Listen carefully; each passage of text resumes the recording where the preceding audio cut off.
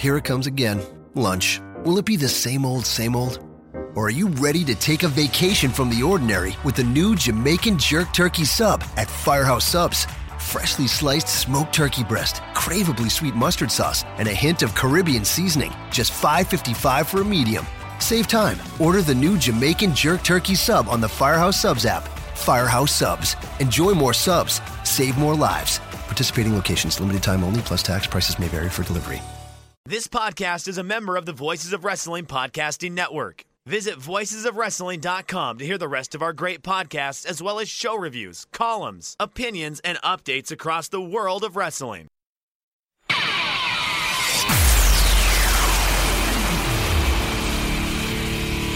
Ready.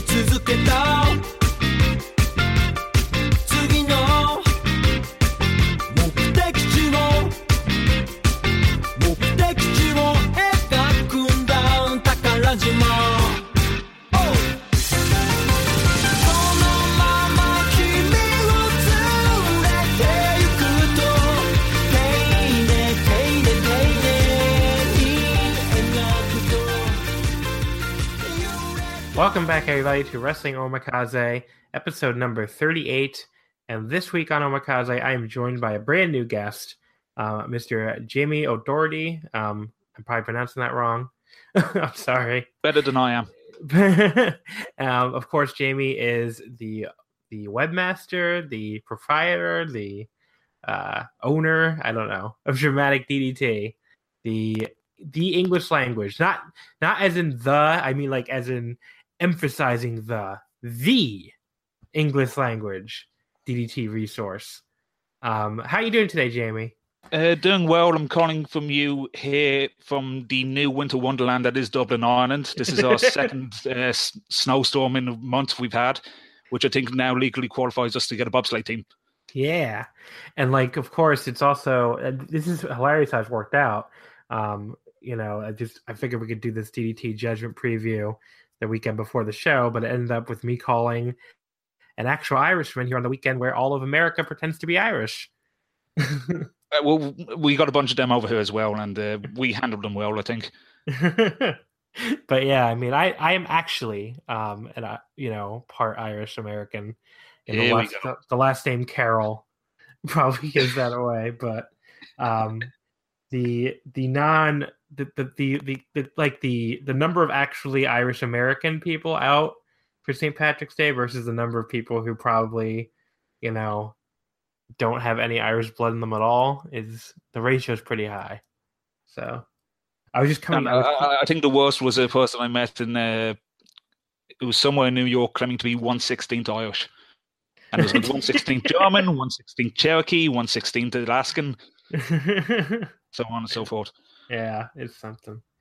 But yes, I came back. I was actually coming back through Manhattan last night, and just from New Jersey, visiting friends there, and like I didn't think this plan through because it was just like even by like 11 o'clock, Penn Station was just filled with nothing but white people wearing green who look like they're about to throw up everywhere. So that's what St. Patrick's Day means to Americans, apparently. Just drinking. Well, it's the same here, but we do it out in the open. But yeah, so of course, here on St. Patrick's weekend, we've got the Irish Connection here. We have Jamie on here to talk about the Japanese pro wrestling, specifically the Dramatic Dream Team. Now, Jamie, since you're a new guest, I always like to start with new guests and be like, first of all, how'd you get into wrestling in general? And second of all, how'd you get into specifically today's topic, DDT? And you've been doing this blog, what, like, oh God, it has to be like at least 8 years, right? Since 2010, so that was the second time they ran Sumo Hall. Wow, I was exactly right. See, I was a lurker for a long time on the F4W boards, and you were on there, right? I remember seeing you around 2009 up until just recently. I just left my subscription lapse a few weeks ago. I remember seeing you like with the banner, basically. Mm-hmm. I think you had like the guys in the woods or something. Bushi and Kenny on the swings during one of the campsite matches. So I definitely remembered seeing you on there for a long time. So that's pretty much how I knew you were doing it all this time. But yeah, so go ahead, give me your personal wrestling fan history and your DDT fan history. Well, with wrestling, I've been a fan for as long as I can remember. I assume it was either Hulk Hogan or Ultimate Warrior, just seeing them on TV one day and just being fascinated by everything. I've been kind of heavy WWF fan until I think it was around 2004, 2005. That was when I started to discover there was more wrestling outside of the major mainstream wrestling sites. And it was through that I discovered like TNA and Ring of Honor and Chikara. And it was through them that I was able to discover the Japanese promotions. DDT I discovered through Chikara from the Tag World Grand Prix tournaments.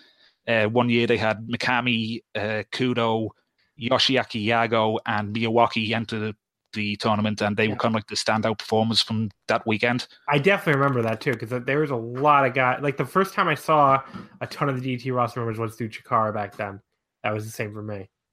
Yeah, and it was just through searching for more information about DDT, I started hearing about the wacky stuff that went on, namely like Ladder winning a championship and getting its own retirement ceremony, Danshoku Dino and his antics, flamboyant personality, and more about that.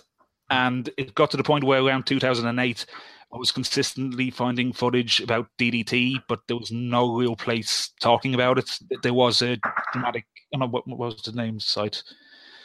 Dramatic Fantasia was the fan site. It was part of the Pro Resu fan blog family. But when that kind of shut down, there was nowhere else, and I kind of took it upon myself to start this blog and try and explain what's going on. Now, you actually can you read or speak Japanese? I feel like you can, right? No, I can't. Oh, really? I have Speedball to blame for this because he recently outed how I do this stuff, which is use Google Translate. Okay, so I could have sworn you had some little bit of knowledge, but maybe I just completely misremembering. A few years ago, I tried to get into it, like got through a few lessons, but it just could not stick with me. It's really tough. I mean, it absolutely is. I ain't out here judging anybody else for not being able to speak Japanese. I've been trying for like a year, and my level is probably pathetic for that amount of effort. But but the way I try to do this is kind of savviness, just from being a wrestling fan for so long, so kind of understanding, like when they say tournaments, they mean show, and certain movesets, like some word they have for a cradle is usually what they mean for a small package, or a schoolboy is like a horizontal bridging pin when you translate it.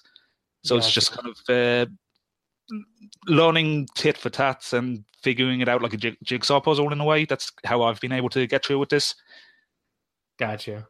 Mm-hmm. But I mean, I should have known because I was in Japan with you, and I don't recall you speaking Japanese. And I think about it, but who was the person on the trip it was like really me and Joey were the two people that were. Yeah, it helped. Like we knew like Jojo and Jay, they helped us around at some points. Yeah, But that was a great trip, and that was I should clarify what I'm saying. My first trip, which was spring of 2016, is when I met Jamie, and Jamie was on the same Allen for All Japan trip where he went to what ended up being the last Invasion Attack before they changed the name.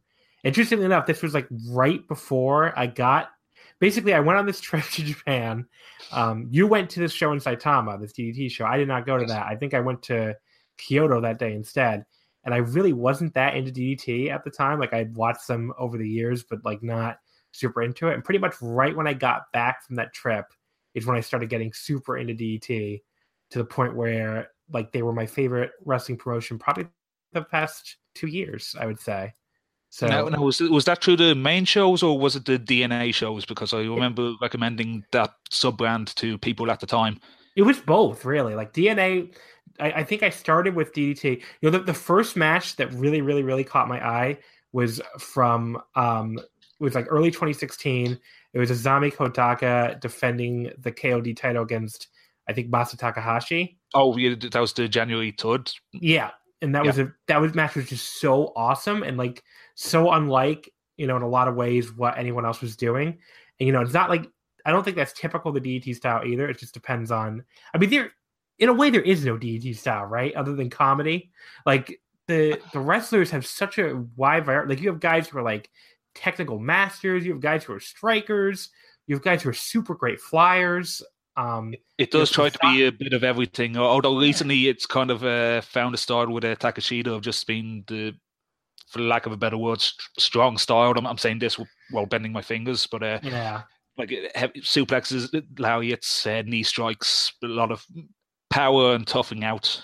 Yeah, Sasaki is. I mean, not Sasaki. Takashita is very. Takashita is a very traditional Japanese worker in a lot of ways.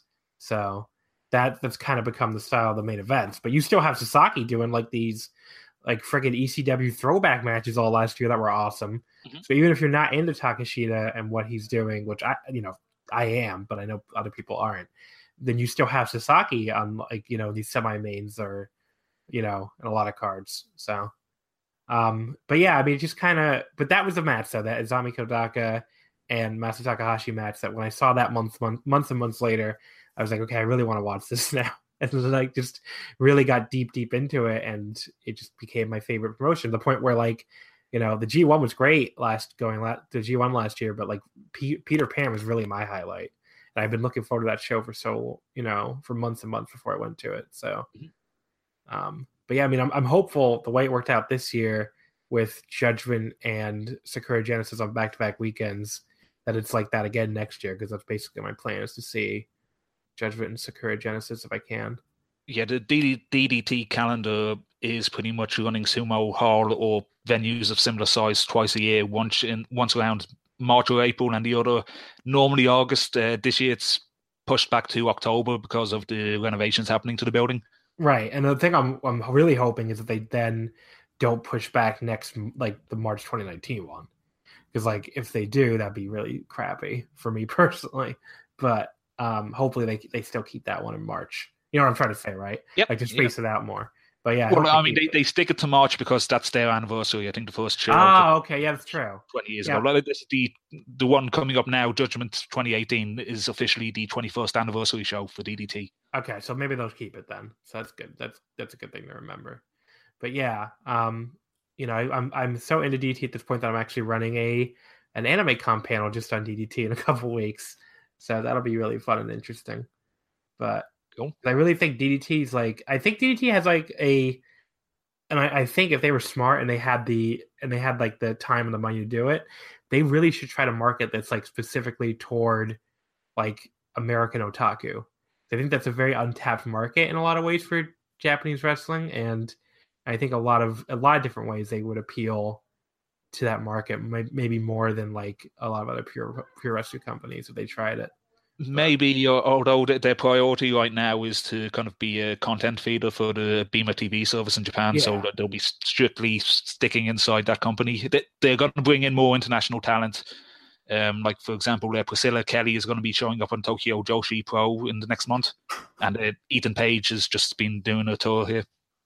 Yeah, Ethan. How what do you think Ethan Page so far? He's been fine. Like he's not playing like the heel character he usually does on the indies, so he's just doing straightforward wrestling matches. He had a match today against Naomi Yoshimura, who was kind of one of my favorite trainees going around, and it's a power versus power match, so I want to see how that turned out. Yeah, because the only thing I've seen him in so far is in the Aja Khan Battle Royal on the Saki show, and he was doing a very like I'm not gonna move for anything you do kind of gimmick, which I guess makes sense, but in DDT context, it's just like you're saying, it's very different from what I've heard of him in the past. So yeah, now a better example would be let me just get the date up for this. He replaced Takashita in a 6-man tag match earlier this month because of an injury. So it was himself, Shun Katsumata, and Akito against Daisuke Sasaki, Shuji Ishikawa, and Mad Party. It took place on the 4th of March, Shizuoka show, if I pronounced that right. Yeah. And that was just him like being straightforward babyface heavyweight wrestler in that match. So that'd be cool. I have to definitely check that out. It's not what people were probably expecting from him when he came over, but maybe this was like a last minute decision because he was replacing an injured wrestler for that match. Right, but I mean, like I just mean like in general, that's going to be his thing where like he is like the big, because that's what he did in the Aja Khan match too. He was like this big power guy that nobody could move. And like if that's going to be, maybe he just wants to try something different, you know. And a lot of guys I've noticed, like American indie dudes, like or American, you know, like a Juice Robinson's a great example. Just you come over to Japan, you don't it almost feels like a totally fresh start, and you could just totally work a completely different style than what you've been doing on the American indies. Yeah, absolutely. So maybe that's just what when Juice Escapes, of course, it was NXT, not the indies, but. Yeah, I mean, I think that's what happens to a lot of guys now. They come over here and they come over there and they just want to reinvent themselves. Either that or they just swear a lot. Or they just swear a lot. It's true. Like I mean, this must be so freeing when you go from like, because okay, you're in fake fights. What's the first thing you're going to think of when you're in a fight? It's probably you're going to swear. So they have to censor themselves all this time from not swearing in American wrestling. So it must just be like the most liberating thing in the world when you get over there and you're like, well, finally I can just say fuck like I would if I was in a fight. So, but yeah, some of them do go overboard. That one year where Luke Gallows came down the ramp with Carl Anderson at the Tokyo Dome and I think said like maybe 100 F words in like a 2-minute span. But yeah, it's something. All right, so the topic we're here to discuss was 2 topics, but we're going to start off with the upcoming one of DDT's 2 big shows of the year, Judgment 2018, the 21st anniversary show from Tokyo Sumo Hall. Do you have any overall feelings on this card so far, Jamie? Like, are you really excited a week out here? Or do you feel not as excited as you were expecting to? Anything like that? The last couple of weeks, they've done a good job setting up the matches because for the last few months, they've been doing the tournament to set up who would take on the champion. So there was no real underlying storyline going around. But over the last few weeks, the main event, the Muta tag match and the Falls Count Anywhere match has had a lot of really good storytelling, I feel, behind it. Yeah. So in its own weird and wacky way.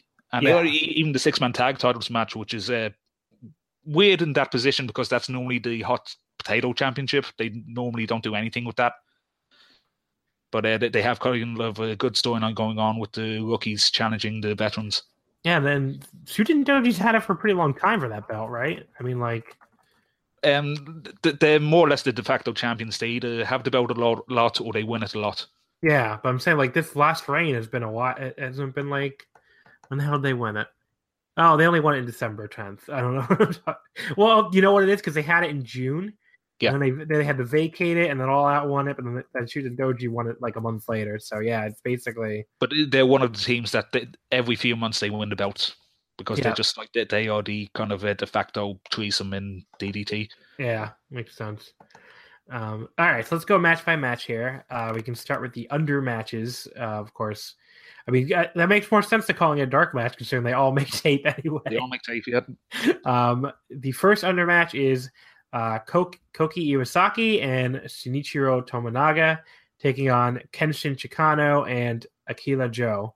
So Chikano, where the hell did this come from? In all honesty, because Iwasaki is a DNA wrestler. He's been with them from the start, and I like him, but I feel like he's made no progress. He's just kind of the same guy. Yeah, he was the guy that totally stood out to me at the DNA One Night Tournament show I went to in last summer. He was awesome on that show, but yeah, he is kind of very samey a lot of the time.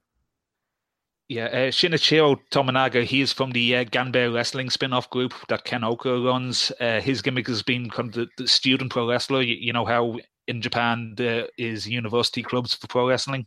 Yeah.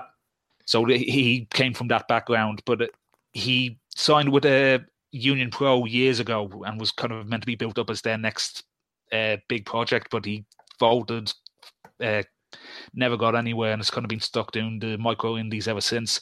He's decent. He had a good match with Daisuke Sasaki on a Ganbei show last year over the FMW Independent Junior Heavyweight title tournament of the world, whatever that belt is.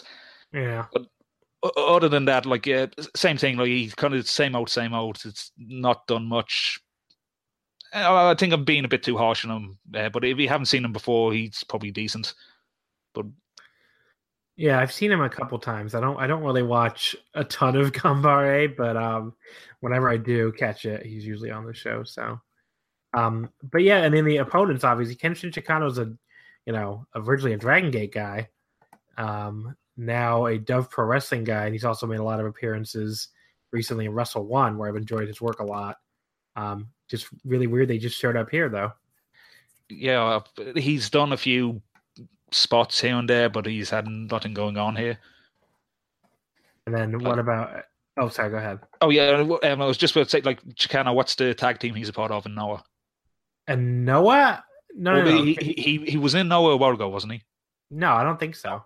You're thinking of the rest of the Dub Pro guys are, but I don't know if Chicano... am I mixing him up with Yohei? Yeah, Yohei's with Hayata. Yep, that's it.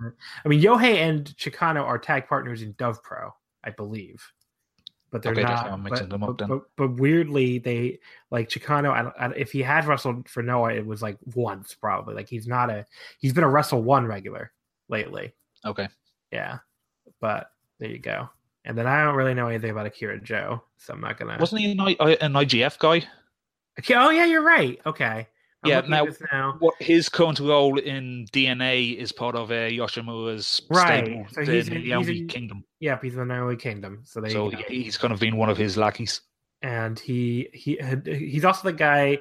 So he's the guy who fought Bobby Lashley in China, I think, or like a 2-minute match. But there you go. I'm not gonna and I just realized the connection for this match because Iwasaki is feuding with the Naomi Kingdom in DNA, so I think that's the heat for this match. Him and Akira Joe facing off. So Chicano is like the Naomi Kingdom hired gun or something, probably, or just Akira Joe's partner, whatever. All right, the other match. Well, actually, second of 3, the Tokyo Joshi Pro offer match. Yuka Sakazaki and Shiyoko Nakajima taking on Rika Tatsumi and Maho Korone. Of course, Maho is the zombie everybody loves. Mm-hmm. Rika Tatsumi is what the hell's her name again? Like the dragon or something? The White Dragon. She's named after Tatsumi Fujinami. Oh, yeah, duh. She does like the Dragon Sleeper, but she does like a Twist of Fate version of it. Yeah, right. And then whenever I watch Tokyo Joshi Pro, which isn't always, she's definitely one of the ones who stands out. So, I mean, she had that long.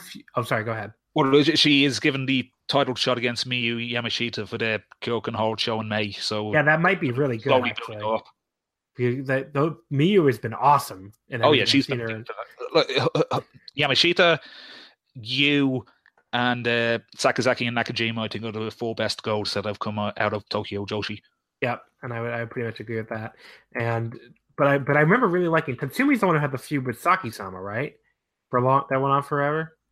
Yes, and it happened with I think it was Rika hiring Shiro Koshinaka to teach her the hip attack. Yeah, to win the match. Yeah. And Rika, that match was I thought that match was awesome. All the matches I saw the two of them have. So Rika and Saki Akai not always the best in-ring worker, so the two of them just had really good chemistry for whatever reason, I thought. Yeah, if you're going to watch Tokyo Joshi, you do it for the storylines rather than the in-ring action, in all honesty. Yeah. Although, like, that brand is surprisingly getting popular, I've noticed. It's been better a lot. I think the in-ring since maybe since like last fall has started really, really improving. I don't know if just all the girls getting more and more, getting more and more experience. They are running more shows. Yeah, I just really, it feels like last fall was like the point where I started watching, every time I watch them now, they actually think the in-ring has gotten better and better. So, well, it also helps that like Maho Kuron, the zombie gimmick, like the foreign fan base absolutely love that. Like that's such, and she is so good at being whatever the hell she is meant to be. And now there's a wrestler that's on the main card that I'm sure we'll talk about that's becoming very popular. But yeah, and then she scares me more than the zombie. What? I'm sorry? She scares me more than the zombie does. Yeah. And but yeah, Yuka Sakazaki and Sayoko Nakajima, you just mentioned they're good wrestlers. Of course, Sakazaki was briefly the Tokyo Joshi Pro champion. Yep. She defeated you for the title before losing it back to Yamashita. Very good little in-ring worker. I like her. But yeah, good. This should be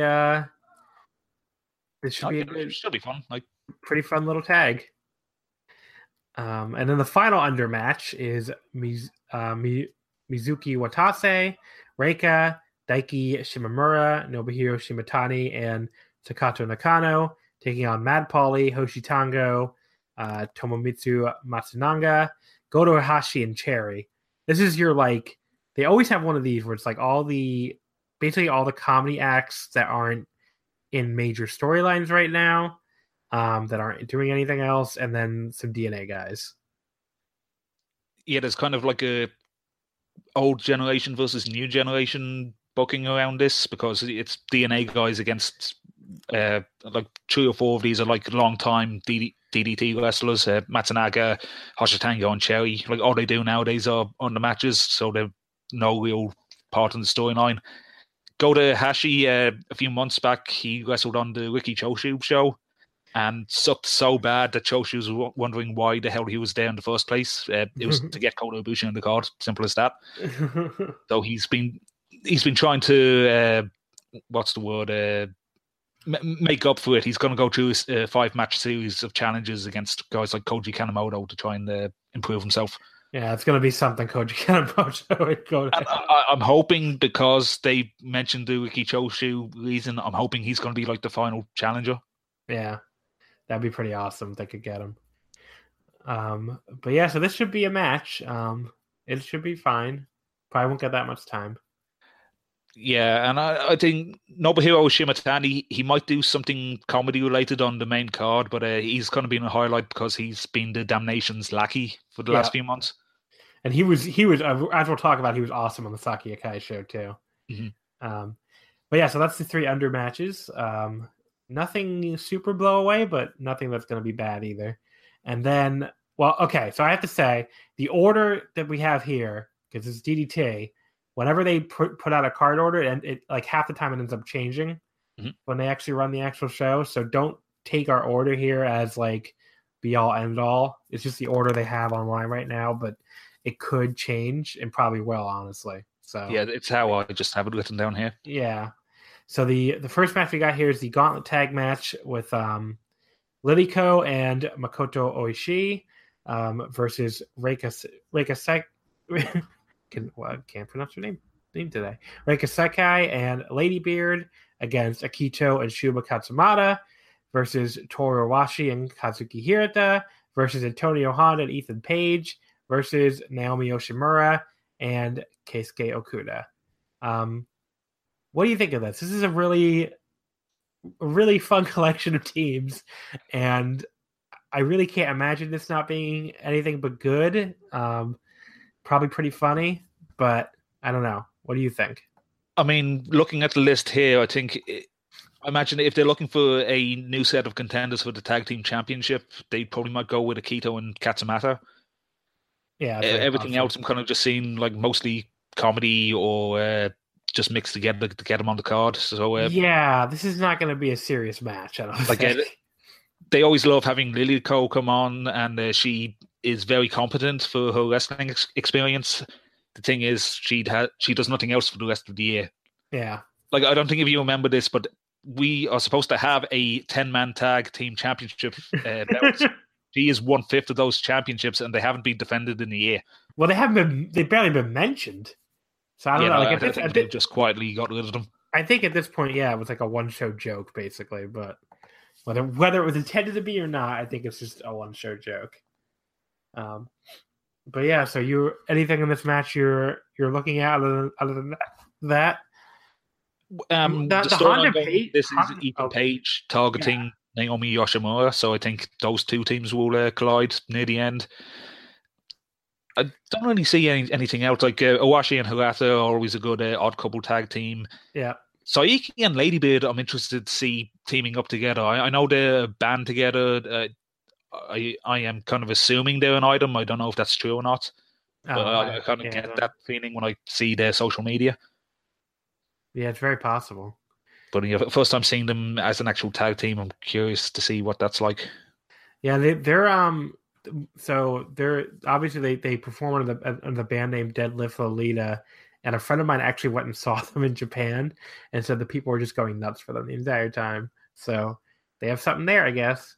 But but yeah, I mean it's a very interesting first. As far as I know, this is the first time they've ever teamed together, right? As far as I know, at least in DDT, unless they did something else. Yeah, so I think this is their first time actually as a tag team, which is interesting because they've been idols together for almost 10 months, I think. So it's been a while. Yeah, and with Saiki, I think she is really good, and I feel like there is something major ahead of her in the future. I just don't know where that is, because she was the Tokyo Joshi champion, but she's kind of been pushed out of that picture ever since she lost it. Yeah.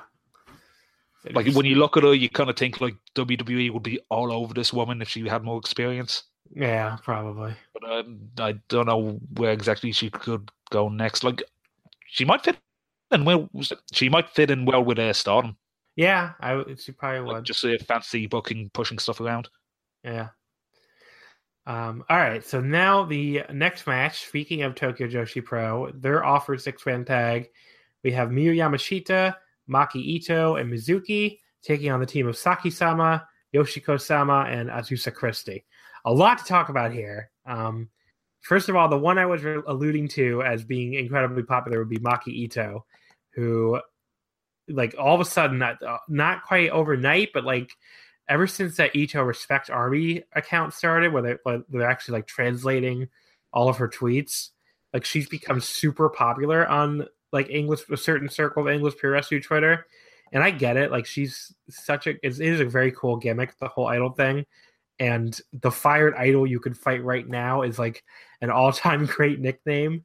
So but for those who don't know her, she was a part of a group called Linq, I think is pronounced it, LINQ. I think it's Linku. Yeah, I think they were a popular band, but she was allegedly fired from the group, and ever since, her ego has been out of control. She trained with DDT to become a pro wrestler, and ever since day one, she's just been calling people out left, right, and center, challenging like AKB48 to matches because they had the Tofu Pro Wrestling show. Yeah. And she's also very popular because of her idol days, so they usually use her to promote the DDT shows and have her as the head social media girl. Yeah, she's extremely popular in Japan, and now she's becoming extremely popular with Western fans as well. And she's a fucking psychopath. She is a complete psychopath.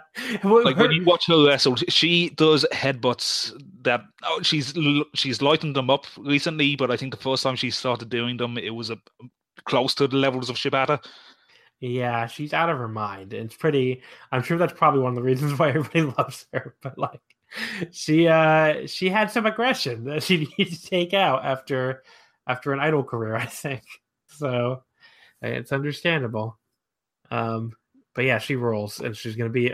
I'm sure she's going to be a big part of this match.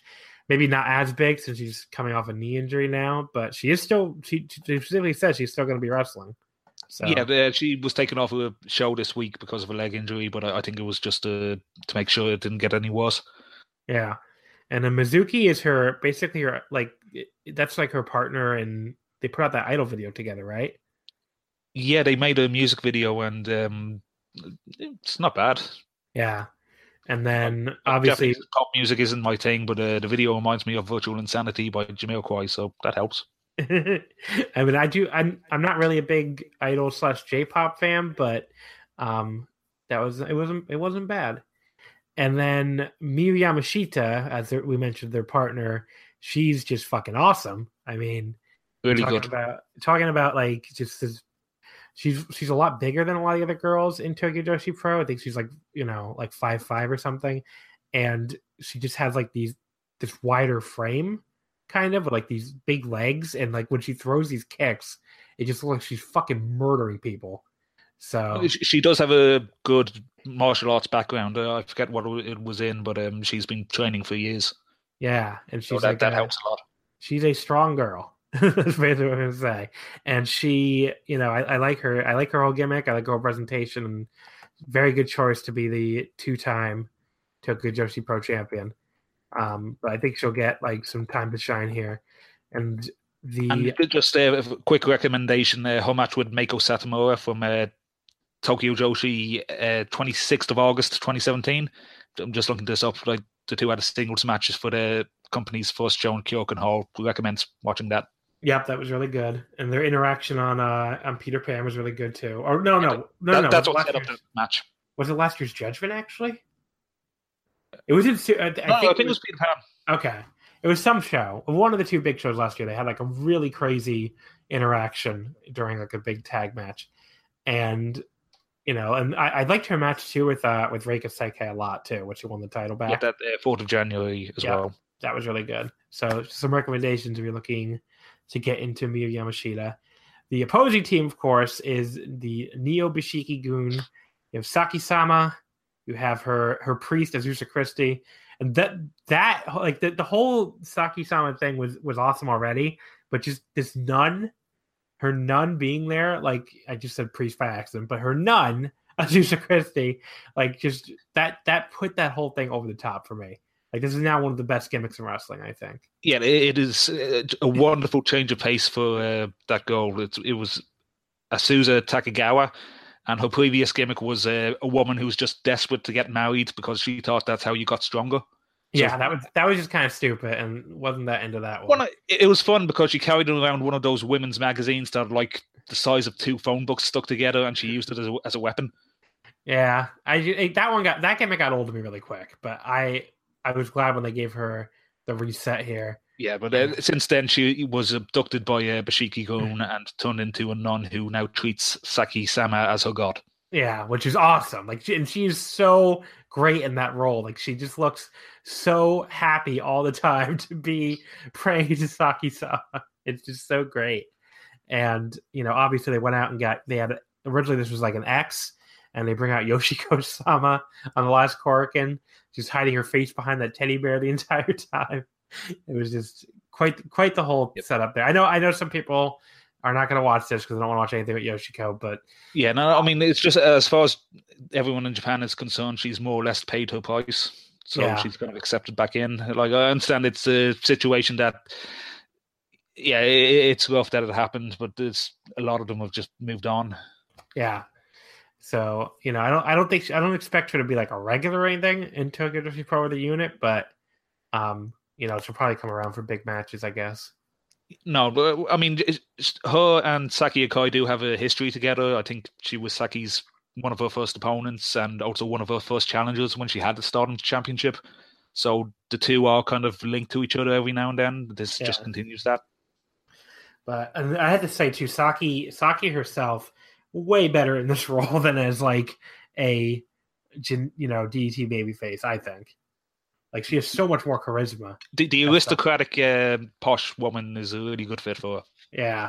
So, I mean, I like Saki Akai sometimes anyway in DDT, and I think I talked about this before, I think from an in-ring standpoint, like this is in the past year, finally she got over that whole thing where she looked like a deer in the headlights constantly, whereas now she finally looks a lot more comfortable in the ring. I mean, she's not like great or anything, but she at least looks like, she's not going to fall down all the time. But yeah, but like even with that said, she just looks even more comfortable when she's in the Saki-sama gimmick. So, yeah, I liked it a lot, and I'm glad they're going to get a main show DDT spot here. It also helps that I think since she's the experienced one in Tokyo Joshi now, she kind of gets to lead everyone else in the matches, and that kind of helps her confidence. Yeah, probably. So, all things considered, I think she made some big improvements. But I'm excited for this match. As you can probably tell, I'm very into this one. So, I guess you feel the same. Oh, it should be fine. The setup to this was when Yoshiko was revealed, Ito pretty much tried to stand up to her and had to be pulled back. So yeah, so so I don't know if you got that joke. They did like they were doing like a reenactment of a Pop Team Epic sketch from an anime. Because people say they look like was it the People Chicken joke? It was I think it was supposed to be the one where like where Popko got really mad at another girl for singing over her singing, and like Papimi was like trying to hold her back. I think that's what it's supposed to be. I think Papimi was like holding. Yeah, I saw the fan art of Yamashita and Ito as the two girls. Yeah, and a lot of people pointed that out because of their size difference and hair color and whatnot. Yeah, so they posted that to social media themselves too, like just comparing the two, and then they did so like it's the same kind of dynamic with the two characters. People aren't aware where Popko is like the smaller one, but like she flips out at a moment's notice and like is flipping people off, and Papimi the bigger one, like where Yamashita has to like hold her back. So that was kind of what they were going for there, and they put like Ito herself on social media. Like made that very clear. That's not me reading into it. Like that, she was like, "Yep, that's what we're doing." So, and that's where having that Ito Respect Army account really comes in handy, because we can get who would have known if we would have picked up on that without those translations. So yeah, that's if you're interested in that. That's Ito with an H and then Respect Army, all one word on Twitter. Great Twitter follow. I should look that up. Yep, it's a great follow. But yeah, so then up next we have the street wrestling using the entire Ryogoku building, Falls Count Anywhere 5-way tag match. Shinshiro Takagi and Ippanjin, because he's a salary man now. Munenori Sawa versus Mike Bailey and Mao versus Yuko Miyamoto and Soma Takao versus Zami Kodaka and Fuminori Abe versus Michael Nakazawa and Shinsuke Nakamura. There's been so much stuff for this. This is going to be my match of the year. I am so excited for this. Is so good. All right, look. First of all, we have to say the Takagi and Sawa teaming up based on their parody of the Golden Lovers reunion. I laughed until I cried when I watched that. I must have watched it back like 10 fucking times. Within like a 10-minute period. It was so fucking great. Just one of the all-time. The best part too is just watching the crowd slowly figure it out, like what they were doing here, and then like just watch the crowd just go crazy once they figure out what's going on. So yeah, that was an all-time great setup.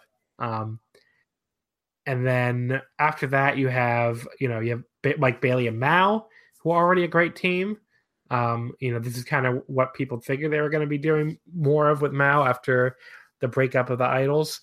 You got Miyamoto and Soma Takao, interesting team there.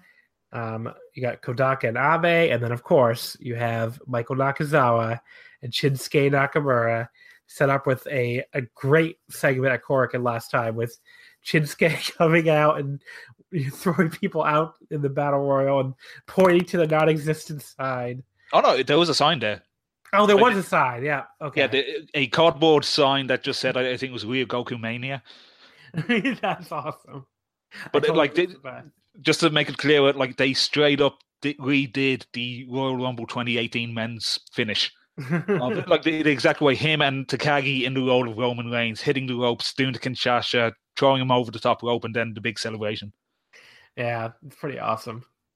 But yeah, go ahead. Give me your thoughts on this, because I know you're just as excited as I am, maybe more excited.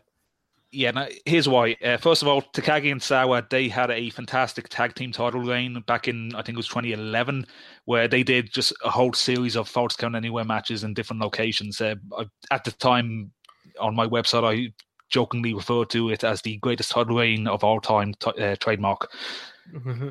So getting to see them team up again is, just fantastic as far as I am concerned. Speedball and Mao, they are a great team together. This is Speedball's first time DDT back in a month or two. Actually just saw him in the 16 carat last weekend in Germany. Nice guy, himself and Vida. Found out he gets his schedule from me, which is a bit worrying. That's awesome. Yeah, I did not realize that's how far my website branches out. But yeah, I'm a bit worried about that when your boss tells you to go follow this Irish guy to find out who you're facing next. That's amazing. Wow. Oh no, there's that, and just another one just to allow me to inflate my ego. I was once told that this website is Kenny Omega's dad's favorite website because that's how he found out what his son was up to. That's awesome. Okay, back to the match. Miyamoto and Takeo, they are kind of representing small squash in this because Miyamoto has the tag team with Harashima every once in a while. Yeah.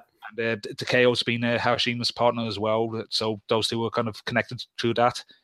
Kodaka and Abe are representing the Basara sub-brand. Abe, I'm very interested in because he is more or less Sauer's son. Like, he is Munenari Sauer Jr. Yeah.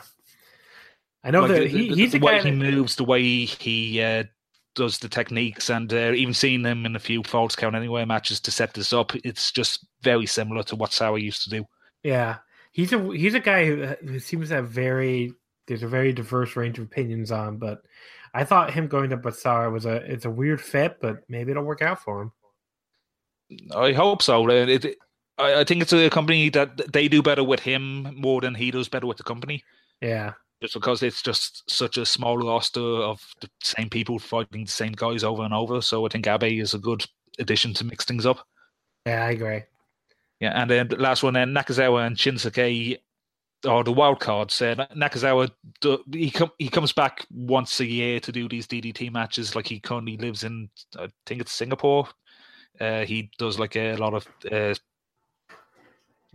gym work, kind of training work, that kind of stuff. And Shinsuke is the Nakamura impersonator. The probably the greatest impersonator ever. I don't like, very very close. He's up there. I think so. Like, there's not many others. There was that guy who did Great Muda a few years ago. I mean, yeah, there was the WrestleGate promotion, which was like a whole bunch of comedians doing wrestler tributes. Yeah, but Shinsuke is a great one. So I have to say, yeah, if you get to see him in any of his DDT appearances, he is just so good at mimicking Nakamura and just doing whatever jokes referencing whatever Nakamura did at that period. Yeah, so it's very cool. And I think the only addition I have to this is to build up this match. Mao has been trying to take the crown as the new generation king of the Falls Count Anywhere match, which Takagi has taken insult to. So the two have been trying to blow each other up with fireworks in Falls Count Anywhere matches leading up to this. And Mao ran him over the truck. That too, yes. As Shinkiba. So this has been really well built up. I'm looking forward to this a lot. This is exactly DDT's, like, the kind of the only DDT can do, where the build-up is comedy, but also, like, there's probably going to be a lot of great action in this match too. Like, it's not. That's where I think sometimes people don't understand why people like DDT so much, and why people like the comedy side of it too. It's like, just because a match has comedy doesn't mean it can't also have some great action, and this is probably, like, going to be another example of that. But all right, so I mean, if you remember the last few times they did Falls Count Anywhere matches in Sumo Hall, you had stuff like Ibushi moonsaulting off balconies and pile driving Nakazawa into a toilet, and like Kota Hashi being thrown down steps, and usually bicycles get brought in, and there's a tower of chairs that get knocked over eventually. Yeah, it's fun. It doesn't mean it's not going to be funny and fun. They go hand in hand. So you usually get a few cameos as well. Like, someone like an Aja Kong or a Minoru Suzuki of all people could show up and wreck some shit. Yeah. It'll be a good one for Suzuki if he's not on Strong Style Evolved. We'll know. Maybe he'll show up. All right, so match 4, World Crazy Wrestler #1 decision battle in DDT, Joey Ryan versus Colt Cabana. I'm not that excited for this one. I'm not really that big a fan of either guy, although I thought Joey Ryan was a lot better than he's been in a while during the DO League.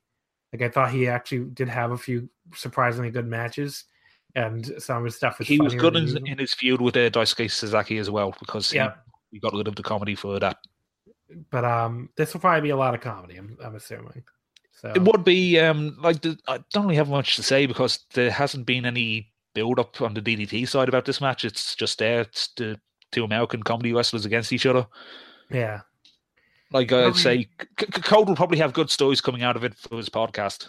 Yeah. Don't have a lot to say about it either, so we can just move on.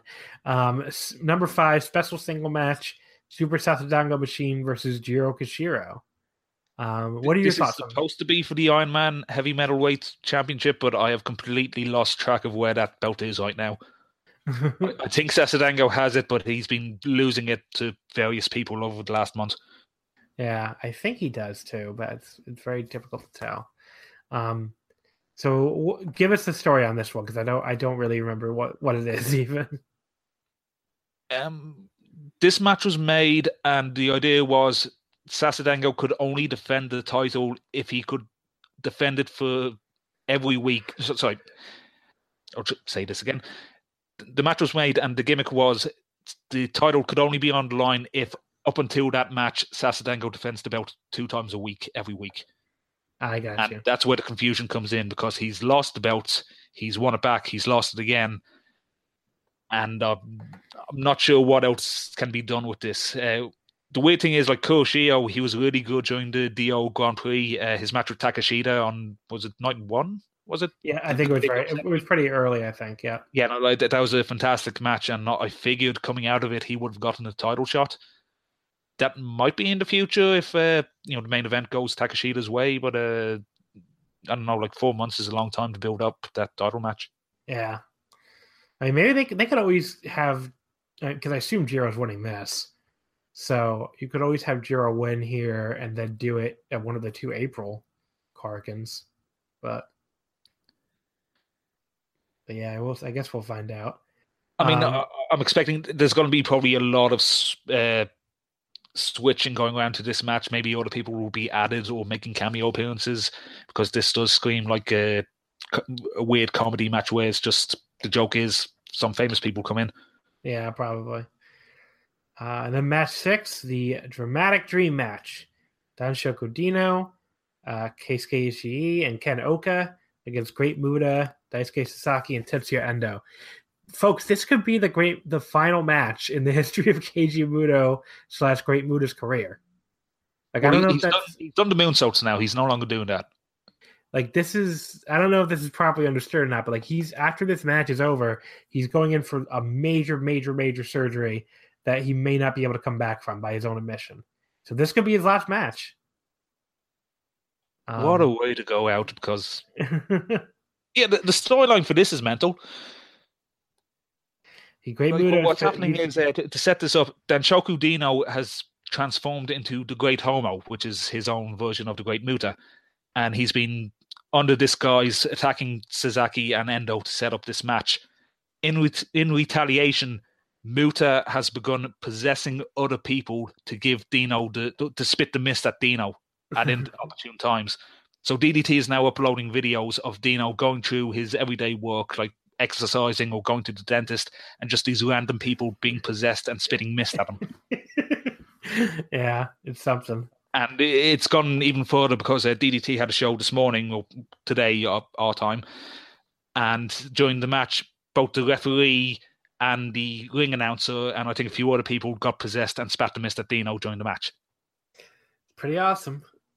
And obviously Sasaki and Endo here as Muta's partners is very interesting. Yeah, that's a good fit for them, I think. Sasaki dressed up as Sting recently too, not even the Sting from the period where Muta was wrestling. He was like peak WCW Crow era Sting to attack Dino. Narima Sting, I think, is what he calls it. What does he call it? Narima, Neorima. That's his hometown, I think. Got you. It's very cool. But obviously Ken Oka being here is going to be fun. He has a lot of history with Daisuke Sasaki recently. I don't know why Ishii is here exactly, but he is. So. Ishii's kind of in the same group as Dino and Oka. Like he's kind of among their friend group, I think. Gotcha. But I mean, this should be a really fun match. I'm very wacky. Like I really want to see just what Muta's going to be like in there with Dino. It's going to be something, especially if this is his last match. Because what a way to go out! I mean, at least he's going out the sumo hall, right? I mean, it's something. I guess. I think he'll be back. Like he's been hit this long. This is true. I mean, I think he'll have the surgery and he'll do at least like one more match, but it might not be for a while. So, all right. He can only do 2 Shining Wizards this time. Match 7, the KOD 6-man tag team titles. Kudo, Yukio Sakaguchi, and Masahiro Takanashi defending against Kota Umeda, Yuki Ueno, and Koji Takeda.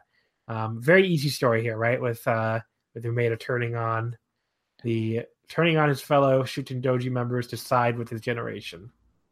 More or less, Shuten Doji pretty much said they have no challengers ahead of them to defend the titles against. And Umeda, being the 4th man of the group and the odd man out when it comes to these trio title defenses, decided that, well, he wants to challenge for them. And in the lead up to this, Umeda and Ueno had kind of a generation feud in DNA, which branched over to DDT. It was like low-card matches, but a lot of heat under them, given the attitude between them. And they kind of earned each other's respect since then and decided to team together. Yeah. Any chance we see a title change here? I doubt it, because I think this is where the seniority comes into play. Like, you don't really have the juniors go over the seniors. Yeah. I mean, it'll be nice and it'll be a good change of pace to get the young guys over on this, but I don't really see it. Yeah. I think this will be really good, though. Should be, especially if the 3 guys are motivated. Yeah. I mean, I really like everybody on the Shuten Doji team, and all the DNA guys are good, so I don't see any reason why this can't be really good. All right, then the double main event. First of all, the KOD tag team titles: Harashima and Naomichi Marufuji defending against Daisuke Sekimoto and Katsusada Higuchi. Pretty much no way this match is pretty damn good. It could, if it overachieves, it could even be like a match of the year level type match. But I'm at least pretty confident in it being an extremely good match. It will be decent, but my only worry is like last year when it was Harashima and Marufuji against, I think it was Higuchi and Irie, it was only all right. So hopefully with Sekimoto now in the fray, it rises up a level. I'm sorry, you didn't like that match? I thought that match was awesome. I was disappointed by it. Like I had too high expectations. I think I gave it I was there live, so that might be coloring me a little bit, but I think I still went 4.25. So I think I liked it more than you did. But yeah, I mean, Marufuji can be hit or miss, but on the other hand, Sekimoto is one of the most consistent guys around. So I think that'll help offset it.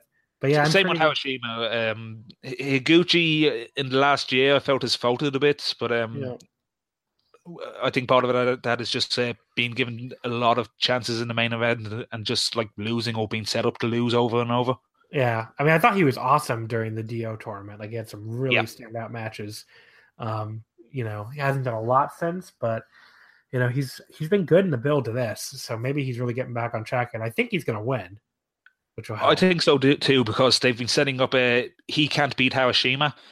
I think he actually did get a win. Let me just see the schedule. They had a singles match very recently, which I think he won. Yeah, but there was that, and there was also another match this month where Harashima knocked out Higuchi, and all it did was made him angry when he woke up. So there's a lot of bad blood feuding between the two. Yeah.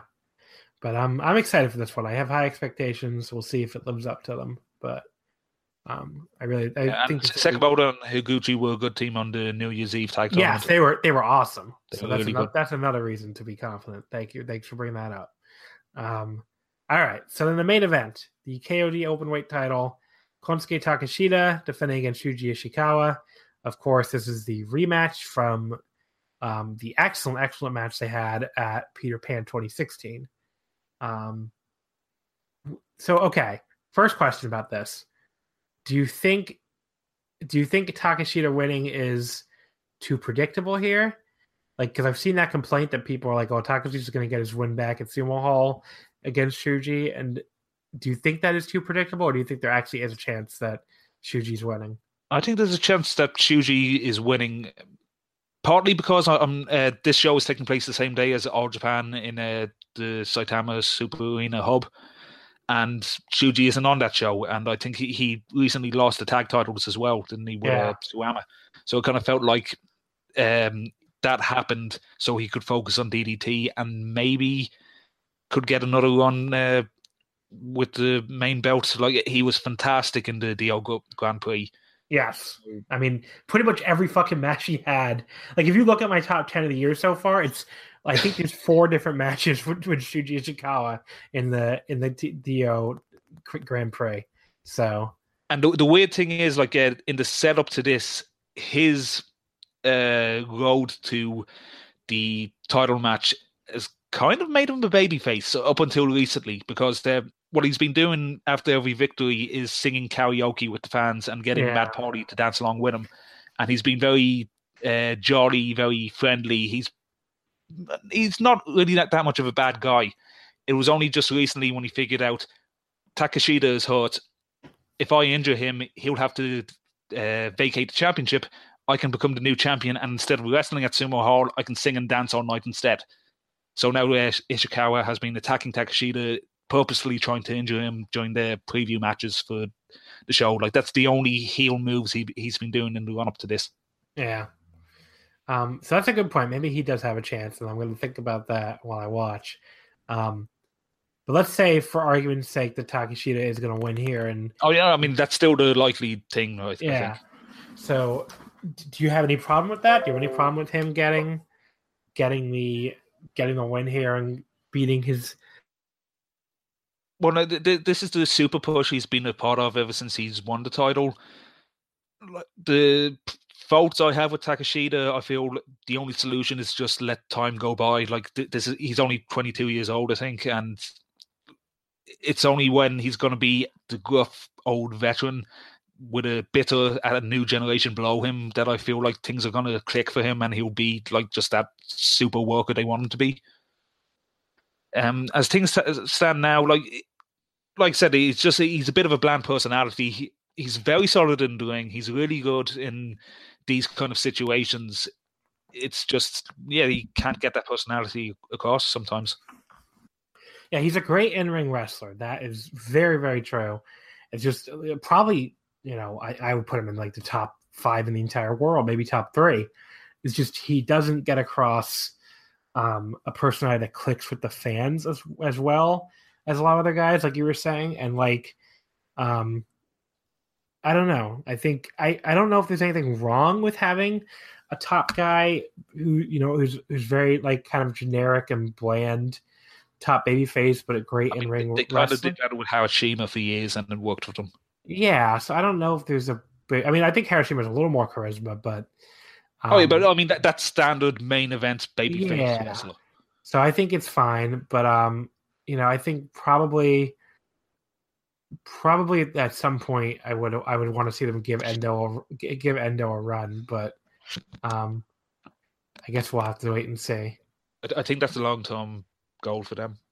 Yeah, but the match itself though should be fucking fantastic. I mean, but my only concern is if the crowd is too tired at this point. Yeah, but I mean, it's Takeshita and Ishikawa. Like, the match of Peter Pan in 2016 was one of the best matches of the year.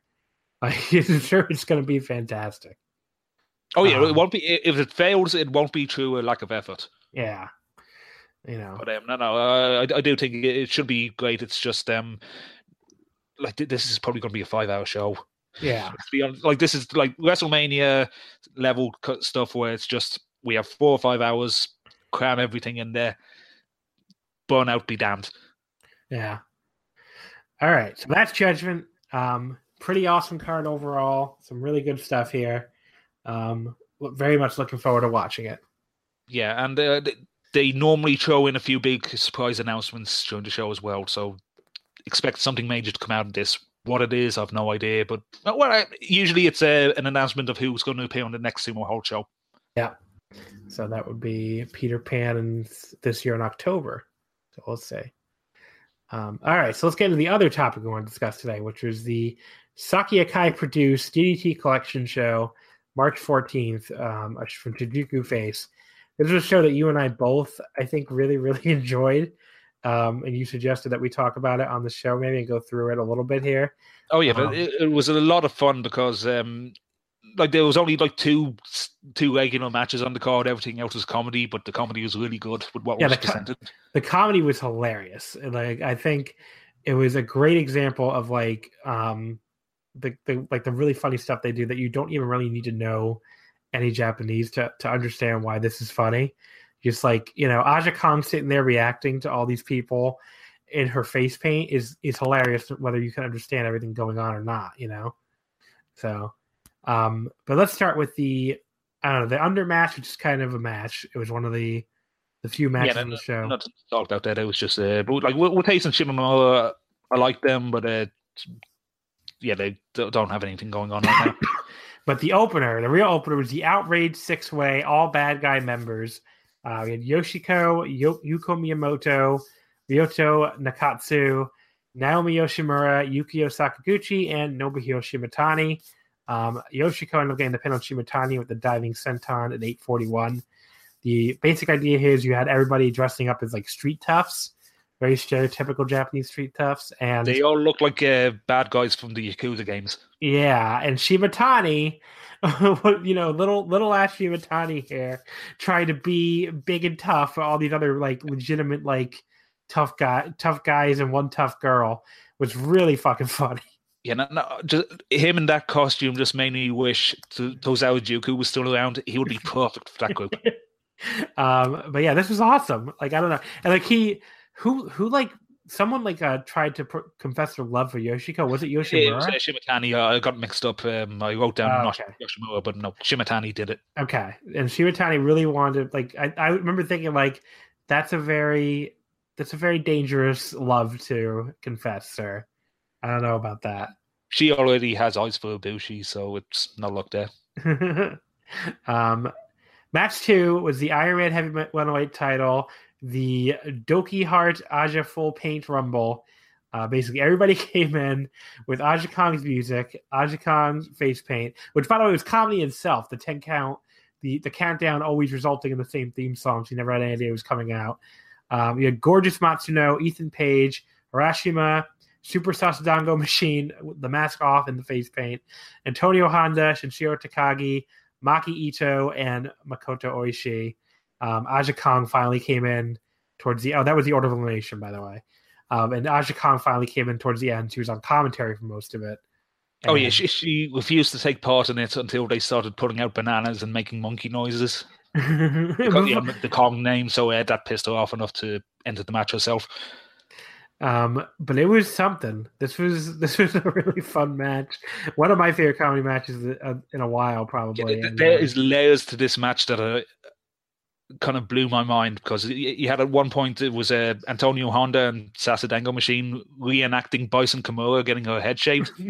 What was that from, 1985 or something? I don't know the match itself, but I thought it was a tag match with Kong and Bison against whoever. But I'm not too familiar with the women's wrestling from that era. Okay. I think it was 90s, but I couldn't. Yeah, and the other thing I don't think I wrote down, but one of them, their face paint, I think was meant to be the Great Kabuki instead of Aja Kong, and that was one of the things that pissed her off. Yeah. Because every time someone entered the match, she just ranted about something. So it was Makoto Oishi, his face paint was off. Gorgeous Matsuno, he just sucks. Ethan Page, what's this foreigner doing here? All that stuff. Yeah. And when Maki Ito, when she and Harashima got in their fucking scream off, that was awesome. And she just sitting there screaming, and I don't know what the fuck Harashima was thinking trying to match screams with her. Because judging from this match, do you think Harashima has ever watched Aja Kong wrestle? Probably not. His idea of the spinning back fist was to do Zangief's double lariat move from Street Fighter. And like, and he was going around with like the Joker smile, just laughing at people. I don't think he's ever seen an Aja Kong match from before. No, I don't think so either. And then like Maki Ito and Aja Kong really got into it after this match on Twitter. And again, thanks to the Ito Respect Army, shout out to them. Or I think it's actually just one person, but he basically said like the translation was like oh god, the two of them were going back and forth. Aja Kong said that she's too pale. And then I win. My real name is cuter, and my face is smaller than yours. Ito said, but my features are cuter than yours, and look to everything in society. So actually, I win. And Aja replied, "You're not. You're just not that cute." And Ito responded again, "You really went there. There's no way I'll forgive you now." And then it just kind of went like that. And then at one point, setting up a match between the two. I guess so. And then Aja said, "I was wrong. You're not cute at all." And Ito said, "Shut your mouth, you big fat hag." So there you go. Really getting into it. Ito's whole gimmick basically is she's like, as this match proved, because again, she screamed in Aja Kong's face and headbutted her. And headbutted her. This woman is like, again, like Maki Ito is like 5'1", maybe, not a big girl. And she like is, but she's just scared of nothing and no one. That's her entire gimmick, and she is literally fearless. Someone could pull a fucking gun at her, and she'd just scream in their face. So that's basically her whole gimmick. So it's quite amusing. But yeah, this match was awesome. Ito, Kong shrugged off that headbutt and pinned Ito with a vertical drop brainbuster. Then she ended up pinning Ori Ishii to end the match. And afterwards, Dino congratulated Kong for winning and asked if he could become Aja Kong too. And she called him rude and knocked him out afterwards. So there you go. Mm-hmm. That match was awesome. Yeah, just wacky stuff all around. Yeah. Then match number 3 was the champagne match. I think the Shoo match, Kabukicho Yutaru. Daisuke Sasaki and Tetsuya Endo against Jun Kasai and DJ Nira. Great mystery partner there, DJ Nira. But this was obviously the gimmick here was basically every time they would go for a pin, or a rope break, anytime anyone would kick out, they'd have to drink. So the people who went for the pin would have to drink. So it ended up at the point where by the end, no one wanted to go for pins. No. Sasaki wanted to go for pins because he wanted more champagne. Oh, okay. What was happening is he was literally putting up Kasai and Neo to kick out at points. Oh, okay. But Endo was the one who didn't want it. Yeah, and Endo just was fed up by the end of it. Yeah. So this was awesome. I mean, Sasaki's a prolific drinker anyway, I guess. So I'm pretty sure that's a shoot, actually. Do you think they were drinking? Were they drinking shoot champagne? What do you think? I have no idea. I mean, usually they've done these kind of drunk matches before, and they've used beer for it. So I assume they probably did. I mean, it was fizzing. Yeah, I'm not a master of champagne or wine or anything like that, but I don't know why you would just use like soda water for it. Yeah. But yeah, so then by the end, basically everybody was so drunk. Endo tried to do a moonsault, but totally missed it. Sasaki, he was gonna put, oh god, he ended up putting the ref in the crossface, right? Yeah. Did he know it was the ref? I couldn't even tell that. Yeah. I think he was. I don't know the reason why, but I think he did know. Okay. But he left out the best bit where Nero convinced a bunch of trainees to come in and form a human pyramid for Jun Kasai to do the pole Hobus splash for him, and they just collapsed. Because I think it was supposed to be like a bubbling over, like the way they will stack the champagne glasses. Yeah, the stack of wine glasses. Yeah. So this match was fucking awesome. So, yeah, it was another really, really fun match, and ended up getting thrown out. Just basically like, can't do this anymore. DJ Nero attacked the ring keeper as well, so they have no idea what the official match time is. Yeah, but it was awesome. After that, we had Neo Bishiki-gun versus Tetsu Hijoshi special fight. Saki-sama, Azusa Christie, and Martha, with, of course, Yukio St. Laurent, defeating Margaret Arashi, Kazuko Hirata and Kazuko Higuchi. Saki-sama pinning Hirata with the 2-stage face kick. 12:53. First of all, I have to point this out every time. Hirata is a disturbingly beautiful girl. She's like, I don't know what it is about her, but I guess really him, but like obviously Owashi, not a beautiful woman, but Hirata just looks adorable. It's almost Fair like, what were you supposed to look? Maybe you were supposed to be this way, buddy. But the other one who did not look adorable was Higuchi, who just coming out to like a virgin wearing, was it a Playboy dress or something like that? So coming out to like a virgin was the greatest part. Like I was like laughing pretty hard at that. And but yeah, Saki-sama seemed very disgusted with Higuchi throughout this match, because Higuchi kept stripping, basically, like lost her dress, and it was not. What happened was Yukio, who is the dark and mysterious doctor for Neo Bishiki, took out a syringe and stabbed Higuchi with it, and all it did was make him hulk up. Oh, got it. So that's why he pretty much ended up stripping down to his, I assume, lingerie. So he and Saki are a real item, right, in real life? So I've heard. Yeah, because it makes sense too, because when I saw them like outside in Shinjuku, after like a Shinjuku face show, it was like the two of them. I mean, they weren't alone; they had a couple other people with them, but they seemed pretty close. And I guess it would make sense too with Yukio just randomly being part of this gimmick for no reason, really. But well, no. I mean, it's mostly the Shooting Doji people that are involved with it, and Saki is part-time a member of that group in DDT. Gotcha. But I'm pretty sure they are a couple, but I don't know. They looked very. From what I've heard, yeah, that does seem to be the case, but I've no proof of it. Okay, I mean, they definitely looked chummy when they were out in the town in Shinjuku together. So, either way, but yeah. So anyway, back to the match. Though the match was awesome. I quite enjoyed it. Yeah. I mean, I kind of went through the big spot, which was just here's the thing with DDT: they're starting to get these big heavyweight wrestlers in, and they are able to convince them to do drag gimmicks once in a while. Because it was him and Uni Eno. They haven't dressed up as a nurse for a DDT show a few months back.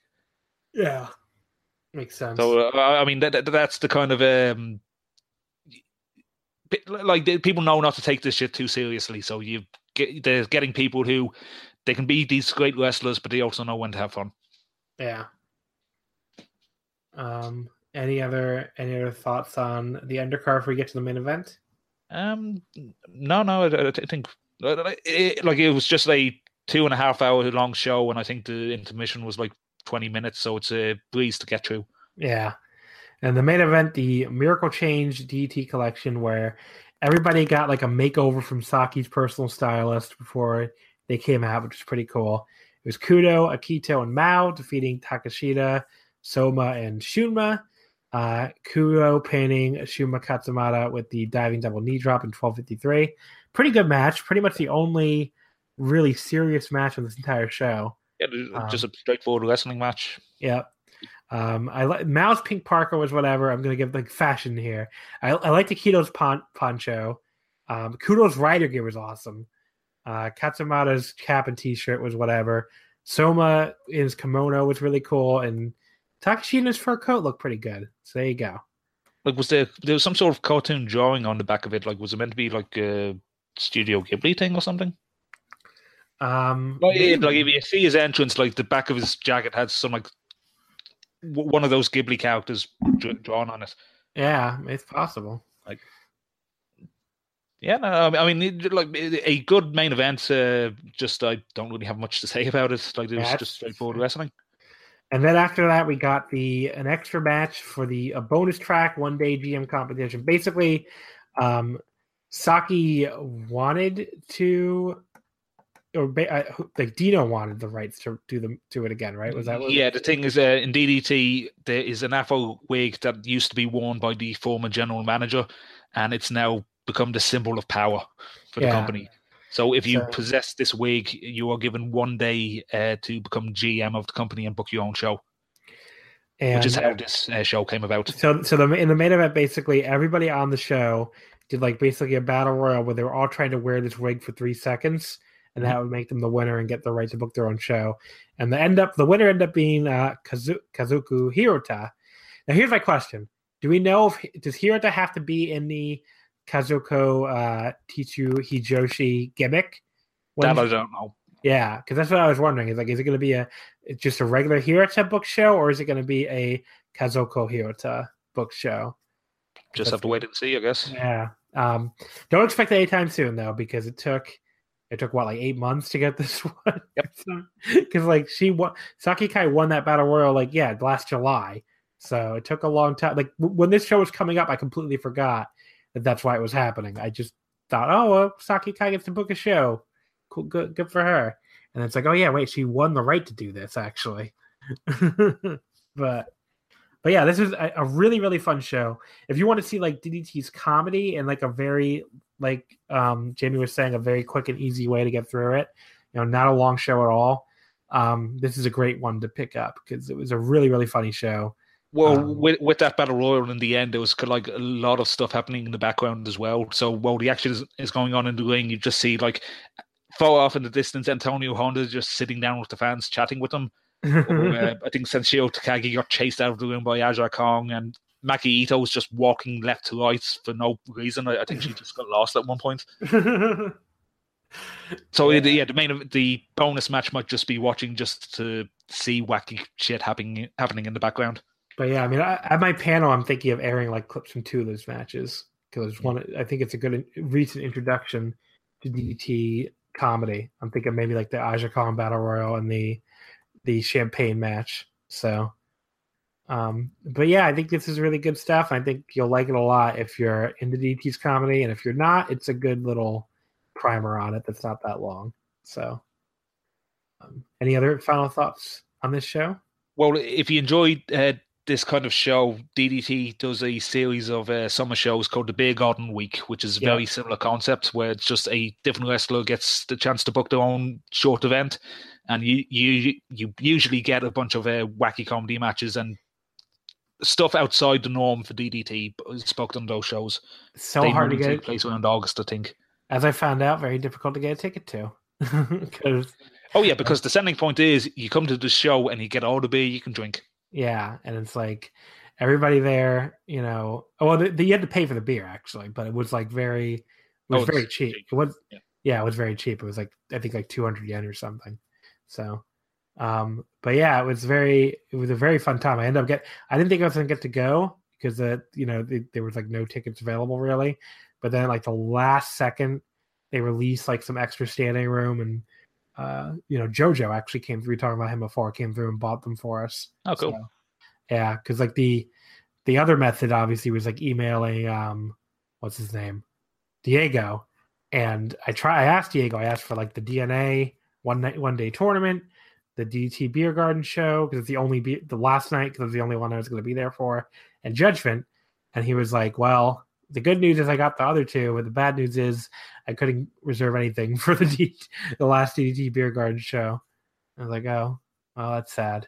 But we ended up getting the tickets anyway, so there you go. Worked out in the end. Very, very highly recommend if you can get to it. It's a really, really fun time. That ended up being the one with remember the Ghost Story match? Yeah, they do Ghost Story every year. Yeah. That's one of the highlights.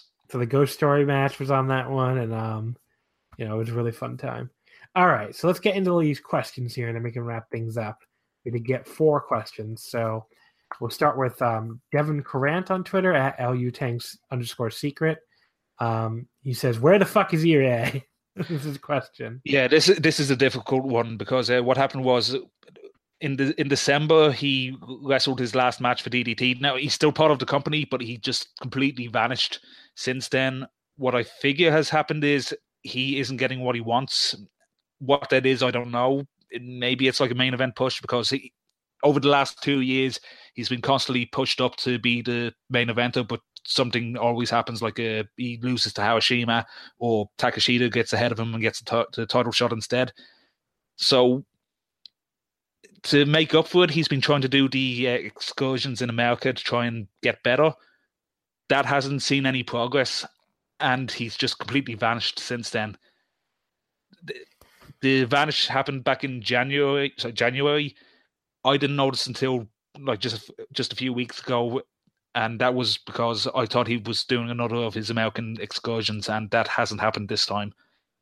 The interesting thing is Akito wrote a blog pretty much saying Irie has been acting irresponsible and he always runs away from his problems. Whether or not that's and that was like right before the DO League, right? It was, yes. And I'm just looking at this now. Akito wrote it on... actually, yeah, it was... Irie wrote a blog on Christmas Day pretty much saying, like, I'm sorry, this is my last update. I apologize for letting everyone down. And then a few days later, I think Akito wrote a response saying that he always runs away from his problems. This is not how you should be doing these things. Since then, I've heard very little about what's going on with Irie. He does have a little bit of presence on Twitter. That's only from him liking tweets. Other than that, he's been radio silent. Interesting. Well, I guess we'll have to wait and see. Yeah, and as far as I know, like he's still on the DDT merchandise and all the productions and the presentations. Like he's still a part of the company. He's just taken some form of leave of absence, and I don't know how long he's gone for. Okay, so Steve Castaneda at SteveCast93. For a noob like me that wants to get DDT, what would be the best recommendation match-wise, both comedy and serious matches? I mean, I think that show we just talked about was a great thing to start with for the comedy. Good for comedy. For straightforward matches, anything from the DO Grand Prix that took place in January. If you're in a short rush, any show that's held in Kyokan Hall is always a good time to just jump in, because many of the matches are just one-time stories built up for that show. It's usually the main event that gets pushed long-term booking, but everything else is kind of set up for that show in that vacuum. Yeah, I mean, DT is not a hard promotion to jump into. You just kind of have to jump in and, you'll figure things out. And, they do have some long-term stuff and stuff that's callbacks that'll go over your head. But, that's where Dramatic DDT comes in. You do a pretty great job explaining all that stuff when it happens, Jamie. So thanks. It usually helps me a lot. All right, so Nata Sue at ZT Zoo. Have you guys seen any of the DDG shows? If so, would you like to see DDG returning? Of course, he's talking about the Dramatic Dream Gate, which was the Dragon Gate DDT crossover shows. Yes, I have seen them. No, I don't really care if they ever bring that back. It was. I saw them years ago. I don't remember much. Like the Ibushi and BB Hulk matches. Are you there? Yeah, I'm here. Oh yes, the Ibushi and BB Hulk matches that took place were good, but I was a little let down because I think the rematch that happened on the third show was after BB Hulk's heel turn for the first time, so he was wrestling a more heel style, and that wasn't what I wanted from him. Everything else, they're fine shows. I remember there was a comedy match on one of them between Gorgeous Matsuno and Stalker Ichikawa, which was really funny because it was the two worst wrestlers of all time fighting each other and being shit, which is kind of good for a laugh. Anything else? I don't know. I don't remember anything else from the other shows. I mean, they were just pretty throwaway. They were. I remember there was there was a long storyline with Dino and Tozawa. But yeah, I don't know. Graphic. Yeah, it gets graphic. It's not really. I don't really care is the answer, and part of that is also how apathetic I am on Dragon Gate in general right now. Maybe if I felt like Dragon Gate was like a hotter company, I'd be more into it. But I really feel like Dragon Gate's spinning its wheels right now. So now there's some comparisons you can make with the two rosters. I can see Akito being like a DDT equivalent of Yamato. Higuchi is kind of an equivalent to Shingo. Maybe not in quality, but just in how they wrestle. And if you're looking style versus style matchups for a fantasy card between the two companies again. Yeah, I mean, I'm sure you could put together a pretty good card, but the problem is you're not going to get a lot of singles matches because you're not going to want a lot of guys a job. So if I remember correctly, there weren't a lot of singles matches on any of these shows. So I don't know. I think it'll be fine. I don't really care if they ever bring it back. Basically, how I feel. Yeah, no, I don't think the two companies are on good straits with each other anyway. Yeah, probably not. Then Monkey Buckles at Monkey_Buckles. What older acts / wrestlers / gimmicks would you suggest to newer fans? For serious wrestling, I'd suggest Mikami. He was the junior heavyweight standout for much of the late 90s and early 2000s. Allegedly the creator of the 619 move, like Rey Mysterio, when he originally did it as a taunt to fake dives, but Mikami did a move called the Mickey Boomerang 180, which was essentially the 619, but it ended in a drop kick rather than just a knee clash. And he was heavily influenced by the Hardy Boys, so a lot of swanton bombs and ladder spots. He also did the Cruiser game shows, right? That was him. Yep, that was him as well. But like a very important figure for like the first half of DDT's existence. For the more wacky stuff, the one that comes to mind is Poison Suada Julie. Yeah. So he still pops up for not a lot, but like a few times a year too. Oh yeah, but he's retired as a pro wrestler, and he was the attempt at a paranormal gimmick.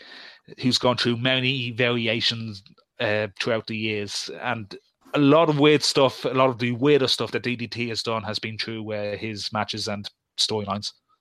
He could take control of people's bodies and stuff, right? That was his whole thing. Yeah, like his idea was snake magic. So he'd shake his hands like a rattle and kind of possess people's hands and arms and make them shake in the air.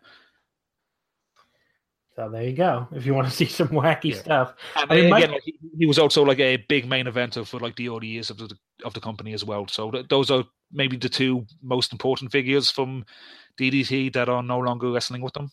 What about like Michael Nakazawa? He is really good as a comedy figure. I always felt like he got over more outside of DDT. Like he would do shows in Chikara and Ring of Honor for Ibushi, and that's when he kind of got loads more attention. But he was always a good. Actually, I take that back because I've just remembered his match with Kenny Omega. They had a last man standing match for the KOD title. I forget what date it was, but it was a completely violent match that you would never expect from a guy like Nakazawa. Yeah. And the thing is, like, Kenny Omega, he thinks the absolute world of this guy. Like, this was the guy who kind of took Kenny in and took care of him when he made it to Japan the first time around. Yeah. So, yeah, now that I think of it, like a very important figure behind the scenes for DDT. Match-wise, not so much, because part of his gimmick was being, like, the comedy, low-quality wrestler. Yeah. But very charismatic. A very charismatic guy anyway. And he'll be on Judgment again, so teaming up with Shinsuke. So if you ever want to check his older stuff out. I mean, I think he... Very lewd. Like he strips down to his G-string and he covers himself in lotion and all that stuff. Last year he was in a match at a Korakuen. That was his only match. And then 2016, he did basically does one match a year now. Yeah. 2016, he was in a match at Judgment. And yeah, because he's a full-time trainer in Singapore now, I think. Yeah, that's interesting. All right, so I suppose we can wrap it up here. Jamie, thank you for coming on and making your debut appearance. Yeah, my pleasure. The amount of work we had to do to get the show running was something, so I'm glad. I appreciate you putting that in and getting on the show. I'm just happy you got along. Yeah, and tell everybody where they can find you. The website is dramaticddt.wordpress.com and the Twitter page is @dramaticddt. And I do everything I can to explain what's going on in DDT and all of its sub-brands, which include Tokyo Joshi, which is women's wrestling, Basara, which is a kind of hardcore promotion ran by Isami Kuraka, DNA, which is DDT's development league, and Ganbei Pro Wrestling, which is Ken Oka doing a weird FMW tribute of some sort. Yeah. It's Ken Oka, basically. It's Ganbei. You can stop right there. But yeah, and then obviously there's also like other weird stuff like Boys and I don't know, what's the other one? There's another one thing. Oh, Yarrows. Yeah, the Yarrows. Thank you. So there's Which just is so very much... politically incorrect, so I'll put it that way. But yeah, this was a good time. I appreciate you coming on. Of course, you can always follow us at Wrestle Omikaze, not wrestling, at Wrestle Omikaze. You can find us on iTunes. If you want to just subscribe to Wrestling Omikaze, you can subscribe to us there. If you want to give us a rating or review, that'd be really helpful. But yeah, we're going to be back next week, folks. It'll be an on the road edition of Wrestling Omakase because I will be at the Strong Style Evolved show in Long Beach next Sunday. So I will be recording something right after the show. Don't know exactly who's going to be on there yet because I know a million people who are going. I'm going to try to wrangle up whoever I can. I know for sure my buddy Sean, who's been on the show before at the Dragon Suplex, he's been doing a lot of women's wrestling coverage for us. He's going with me, and he's staying with me in the hotel. So I know at least he's going to be on, but I've been trying to wrangle up some additional people too. We'll see who we get on the podcast. But that'll be one last thing. If you see Kenny, tell him we miss him. I will definitely do that for you. But yeah, so we'll see you next week, and a live on the road episode from Long Beach, California. See you next time, folks.